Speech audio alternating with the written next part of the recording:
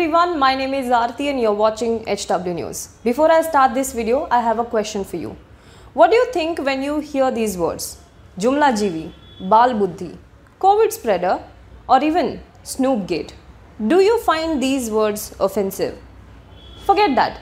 What do you think about these words, these verbs that we use? Abused, betrayed, hypocrisy, ashamed. What do you think about using it? Do you mind using these words? Well, it is so very common for us to go around and say it to somebody, say it among each other that I'm ashamed of you, that you betrayed your friends, or maybe don't abuse your privilege, or that is sheer hypocrisy. It is very common for us to use it. But incidentally, some of our politicians cannot use these and many more such words inside the parliament, and if they do, it will be considered unparliamentary and may also lead to action against them. And as expected, this has led to political backlash in the country. What exactly is this issue and which are these words which are deemed unparliamentary not only in Lok Sabha but also in the Rajya Sabha? Let us understand in this video today. But before that, if you're watching this video on YouTube, please subscribe to our channel. We are 5,000 or 4,000 short to just reach the milestone of 3 lakh subscribers on YouTube. So if you're watching this video on YouTube, please make sure you subscribe to our channel, like this video and comment below it. And if you're watching this video on Facebook, do like our page and share this video to as many people as possible. Let's begin with the story at the hand.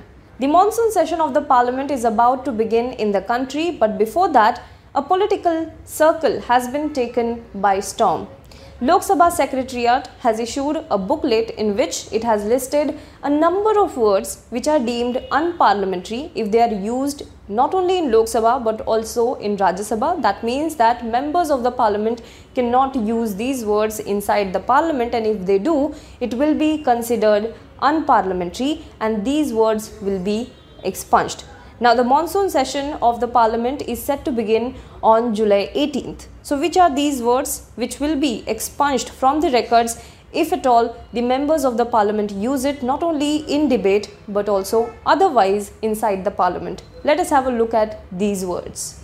Anarchist, Shakuni, dictatorial, Tanashah which means dictator, Tanashahi, dictatorship, Jai Chand, someone who betrays, Vinash Purush, someone who destroys, Khalistani, Khoon se kheti. These are the words that would be expunged if used during debates or otherwise in both the houses. The Lok Sabha Secretariat has further listed words like Dohra Charitra, which means double character, Nikamma, that is useless, Nautanki, dramatic, Dindora Pitna, boasting, and Behri Sarkar, which is deaf government, as unparliamentary expressions according to the booklet. Among some of the English words that are listed by the Secretariat as unparliamentary include bloodshed, bloody, betrayed, ashamed, abused, cheated, chamchagiri, chelas, childishness, corrupt, coward, criminal, and crocodile tears. Besides, words like disgrace, donkey, drama, eyewash, fudge, hooliganism, hypocrisy have also been banned from using inside the parliament. Apart from that, words like incompetent, mislead, lie and untrue would also be prohibited for use in the parliament. Well, according to this booklet, even calling someone corrupt will also be deemed unparliamentary. Apart from that, Kala Din, that is black day, Kala Bazar, that is black market, and Khareed Farokht, that means buying and selling, will also be deemed unparliamentary according to this booklet. Now, the funniest, however, of all these were the two words that I found, bob cut and lollipop. I really do want to know who are the MPs who have ever used these words, or who are these MPs who will be using these words in the parliament. Some words and expressions are declared unparliamentary from time to time by the chair in different legislative bodies in the country as well as in Commonwealth parliaments have been compiled by the Lok Sabha Secretariat for ready reference in the future. However, the Rajya Sabha chairman and the Lok Sabha speaker will have the last word in expunging words and expressions. The list again states that some of the keywords may not appear unparliamentary unless read in conjunction with other expressions spoken during the parliamentary proceedings. Well, but this is not the first time that it has happened. Last year, MP Assembly also barred use of words like pappu, nikamma, dhongi and brushed. There were more than 1,000 words that were declared unparliamentary by the MP Assembly. As I said, the booklet caused much outrage among political class.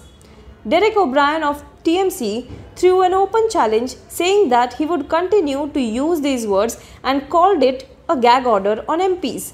Jairam Ramesh, the media cell head of Congress party, said all words used by the opposition to describe the reality of Modi Sarkar now to be considered unparliamentary. What next, Vishwaguru? Shiv Sena MP Priyanka Chaturvedi said, reminded of this meme, अगर करे तो करे क्या, बोले तो बोले क्या, सिर्फ वाह मोदी जी वाह, now seems like a reality. Trinamool MP Mahua Moitra tweeted, you mean I can't stand up in Lok Sabha and talk of how Indians have been betrayed by an incompetent government who should be ashamed of their hypocrisy. The opposition is also likely to raise this issue in the parliament. Congress MP Rahul Gandhi also took a dig at the new rule and said it is new dictionary for New India, in which he also shared the meaning of unparliamentary. He said it is an adjective and it means that words used in discussions and debates which correctly describe the PM's handling of the government now banned from being spoken. Example of an unparliamentary sentence, Jumlajeevi Tanasha shed crocodile tears when his lies and incompetence were exposed. This is what Rahul Gandhi tweeted. Well, the opposition is likely to raise this issue inside the parliament as well. But here I am reminded of a quote from Noam Chomsky. What is this quote? You hear first and then you decide whether it applies or doesn't. Noam Chomsky said, Goebbels was in favor of free speech for views that he liked. So was Stalin. If you are really in favor of free speech, then you are in favor of freedom of speech for precisely the views you despise. Otherwise, you are not in favor of free speech.